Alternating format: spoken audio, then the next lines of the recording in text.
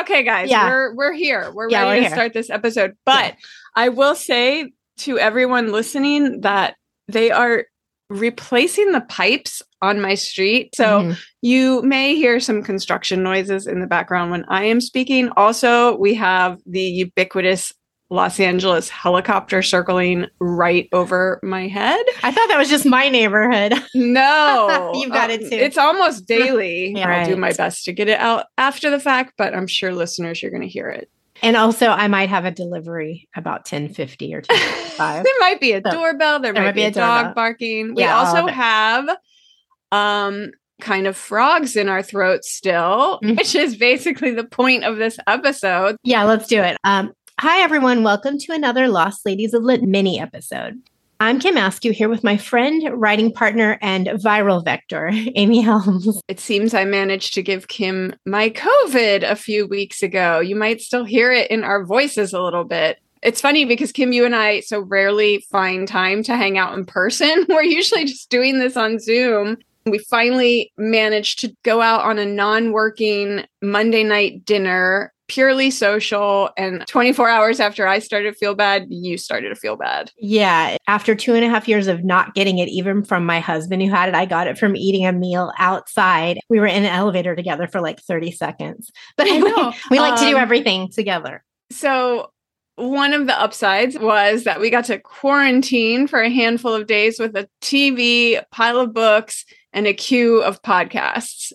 We didn't quarantine together, obviously. That transition makes it sound like we did, each from our separate homes. It felt kind of great, kind of decadent. I'm speaking for myself here. I felt like I was living my best life in the COVID den. My husband was dealing with the kids, and there was a lot of comic inconveniences that he was having to deal with that I won't get into, but he was serving me 3 square meals. I kind of didn't hate it. I know probably, Kim, you might disagree because you had a toddler in the house you were having to deal with the whole time. I'm not kidding. I'm practically coming to tears right now. Oh, no. I mean, I knew it wasn't the same for you, but wow, the 3 square meals. I mean, we had to have my daughter home because we couldn't infect her preschool. My husband, he's in his like one time a year where it's like crazy. He's working super hard. So basically, I was taking care of Cleo, who was at home while I had COVID, wearing a mask. I had no one cooking my meals. I was taking care of most of the house stuff. You know, I did get a little bit of time when she was napping, but honestly, today, 2 weeks later, is the first day I'm actually getting to relax. Oh my gosh. I got it. Yeah. So totally different experience. I kind of knew that was your experience. And to that degree, when we were texting, I was trying to not revel in it. Well, I like living vicariously through you when it's that situation. You did get to do I did do a few things. Yeah. Okay. So anyway, this all inspired today's mini episode. Yeah. All the stuff that we were managing to watch or read or what have you while we were kind of down for the count and couldn't go anywhere. So we thought it'd make a fun episode. A lot of this was stuff that's been out, and we just finally were getting around to diving into it. I'm excited to talk about some of it, though, because I think you did too, found some things that really we loved and are excited about. I know. And I'm like, when's my next bout of COVID? Because some of the stuff I had to put on pause after I felt better. So can we do a house swap or something? Yeah. Anyway. Okay. So the first thing, and I actually reflected back to a conversation we had on a previous episode where we talked about what would we do if we were homesick and we had all the time in the world. And that was our friend in the United Kingdom, Lucy Worsley, the historian, right? Yeah. We wish that she was our friend.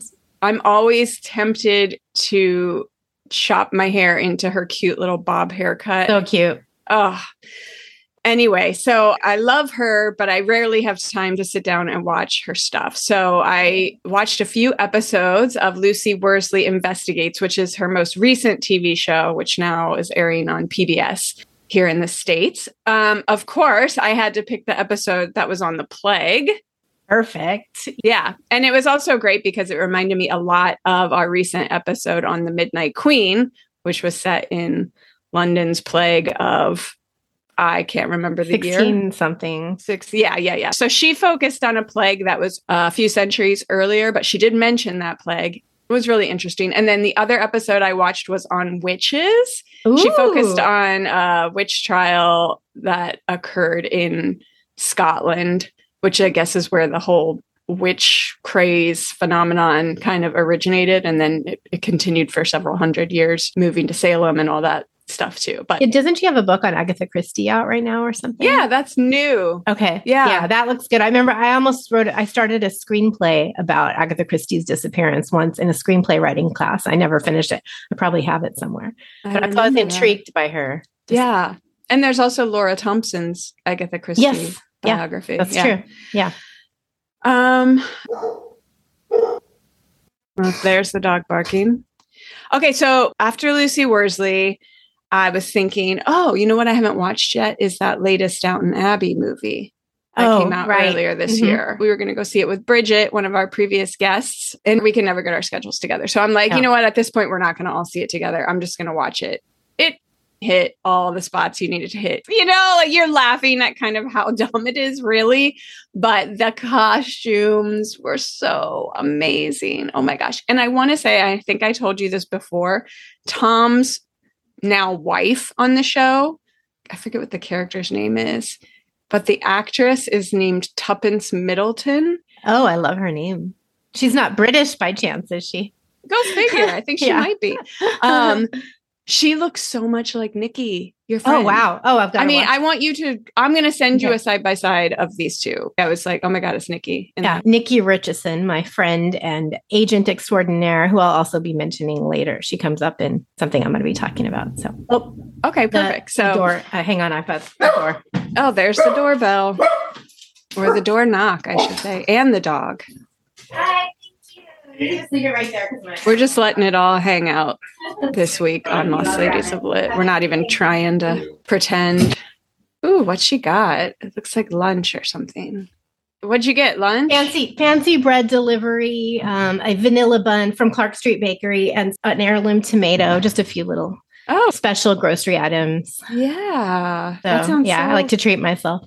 Oh my gosh. Yeah, okay. I only the best. I know. Yeah. So you had watched Downton or were watching Downton, and Eric took Cleo out for the day. They went to a park, and I had the rare opportunity to be at home alone during the day to watch a movie. And I was going to watch Downton, and I, put it into the streaming thing. I put it into my Prime, queued it up. Right below it had like recommended movies related to Downton. And one of them was Delicious, which is a French movie. I'd not heard of it, but I was intrigued. So I looked into it a little bit more and I'm like, I'm going to watch this. And it was the perfect indie foreign, like you're COVID sick and you just want to watch something beautiful.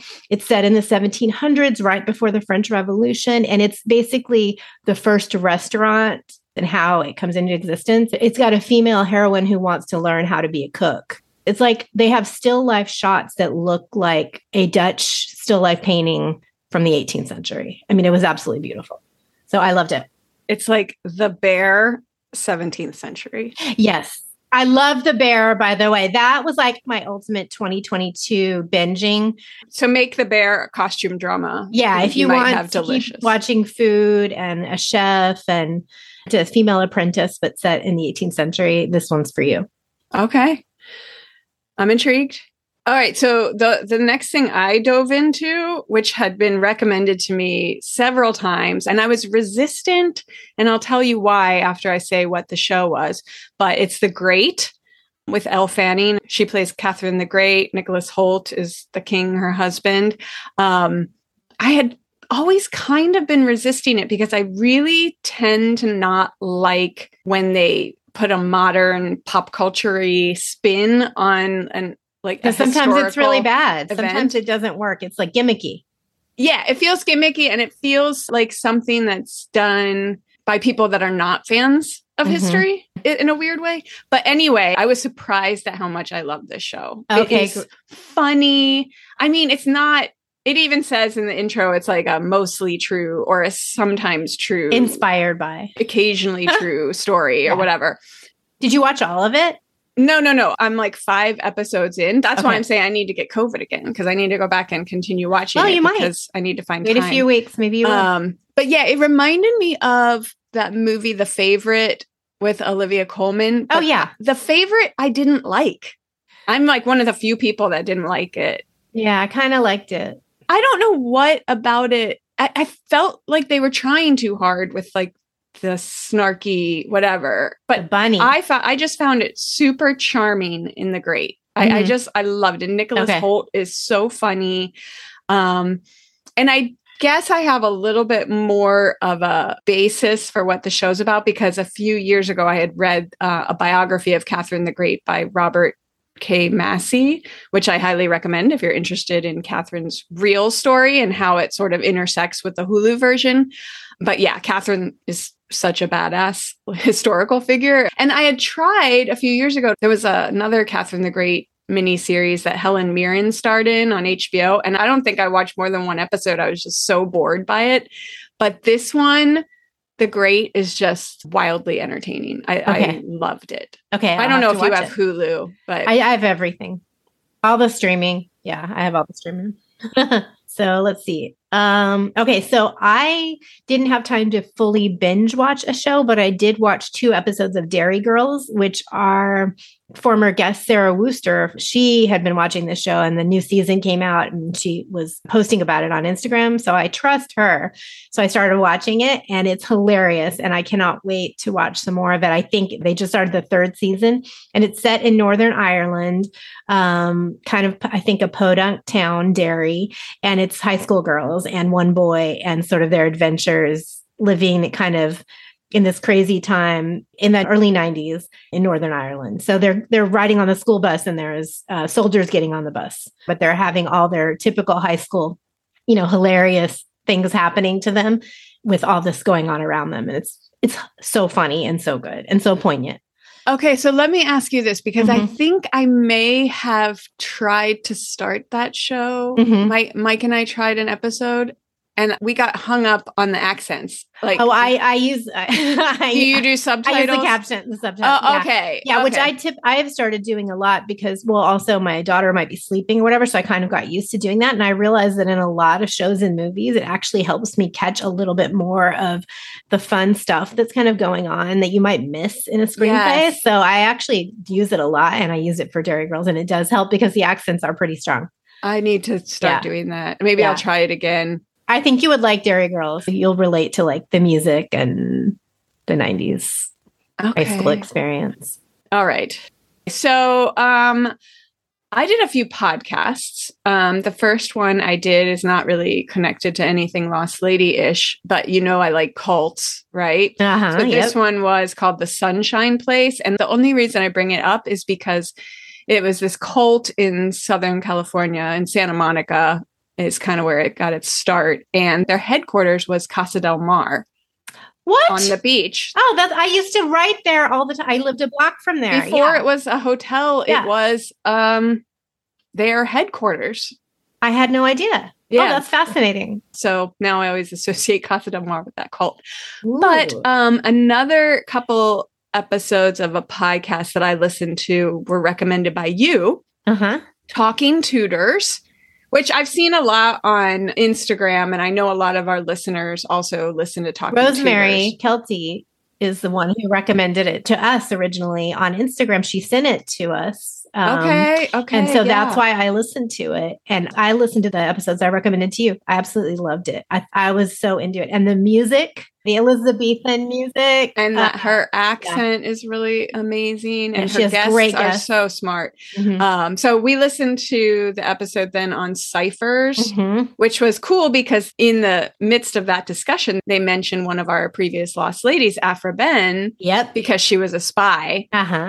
I wound up going and Googling, looking at some of these ciphers. Like basically people would come up with their initials or messages in like a monogram. And it was very artistic. But if you look close enough at the monogram, you can see all these words spelled out. Yeah. And you've seen them in Holbein paintings and stuff and just not real. I didn't realize that that's what they were. Yeah. And it's so cool now to know that they were actually coded messages a lot of the time. Super fascinating. Yeah. And the woman they had on, the guest, was so smart. She's like 26. She's got a PhD, or she's a PhD student.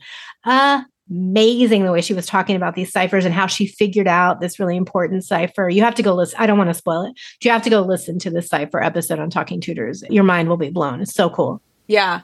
And then the second episode of Talking Tutors that you had told me to listen to was on the Venetian courtesan, Veronica Franco. Who was also a poet. Yeah. She's fascinating. We could do an episode on her at some point, probably. Yeah. You want to talk about Winter Love? Because we both read, I think I read Winter Love right before I got COVID. I think you did. Yeah. But I loved Winter Love, and it's a McNally Editions book. McNally Editions sent us their first 4 books when they came out, and we did episodes on 3 of them, and I never got around to reading this one. And I think part of me knew I would love it, and we'd already done all of these episodes, and we had so many others lined up that we needed to work on. Oh my God, it's the best book. It is so good. And the woman who wrote it's fascinating too. Yeah, I was doing the same thing. It was on my huge pile on the nightstand. And I was like, I'll eventually get to this, but I don't know that it's in the queue anytime soon. And I'm not too worried about it. And then being shut up in my room, I had what was there on the nightstand. So I was like, I'll give this a try. It's like a little perfect jewel. Yes. And it's so different from anything that I've read and anything from that time period. It completely draws you in immediately. Yeah. And so basically it's set in England during World War II. Yeah, it's during World War II, but it's women who are studying to be doctors, are studying science. Yeah. It takes place over the course of one winter, right? Mm-hmm. And hence the title. And it's about 2 women at the school that fall in love with each other. Mm-hmm. Yes, I couldn't believe how well written it was. So we don't need to say too much more about this because we're pretty sure we're going to do an episode here next year. We have to. We can't let this one go. But I just kept texting you being like, this book is phenomenal. I just thought it was beautiful. Yeah. I'm so glad you loved it. I had a feeling you would, but yeah.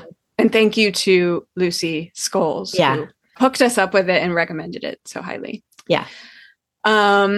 So a few of the other books I was reading in my room at the time were in preparation for a few upcoming episodes. So one is an anonymously written book called The Woman of Color, and we're excited to talk about that soon.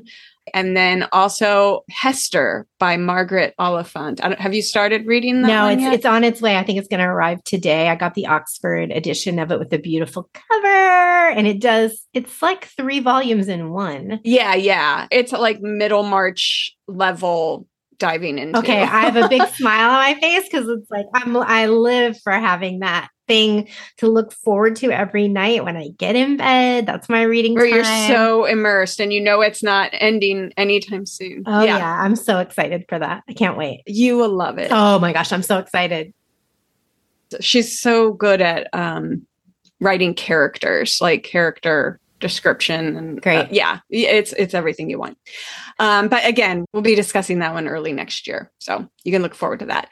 Also want to mention, I recently received a book from Boiler House Press by one of our previous Lost Ladies, Gertrude Trevelyan. They've put out a new title by her. This one is called 2000 Million Manpower.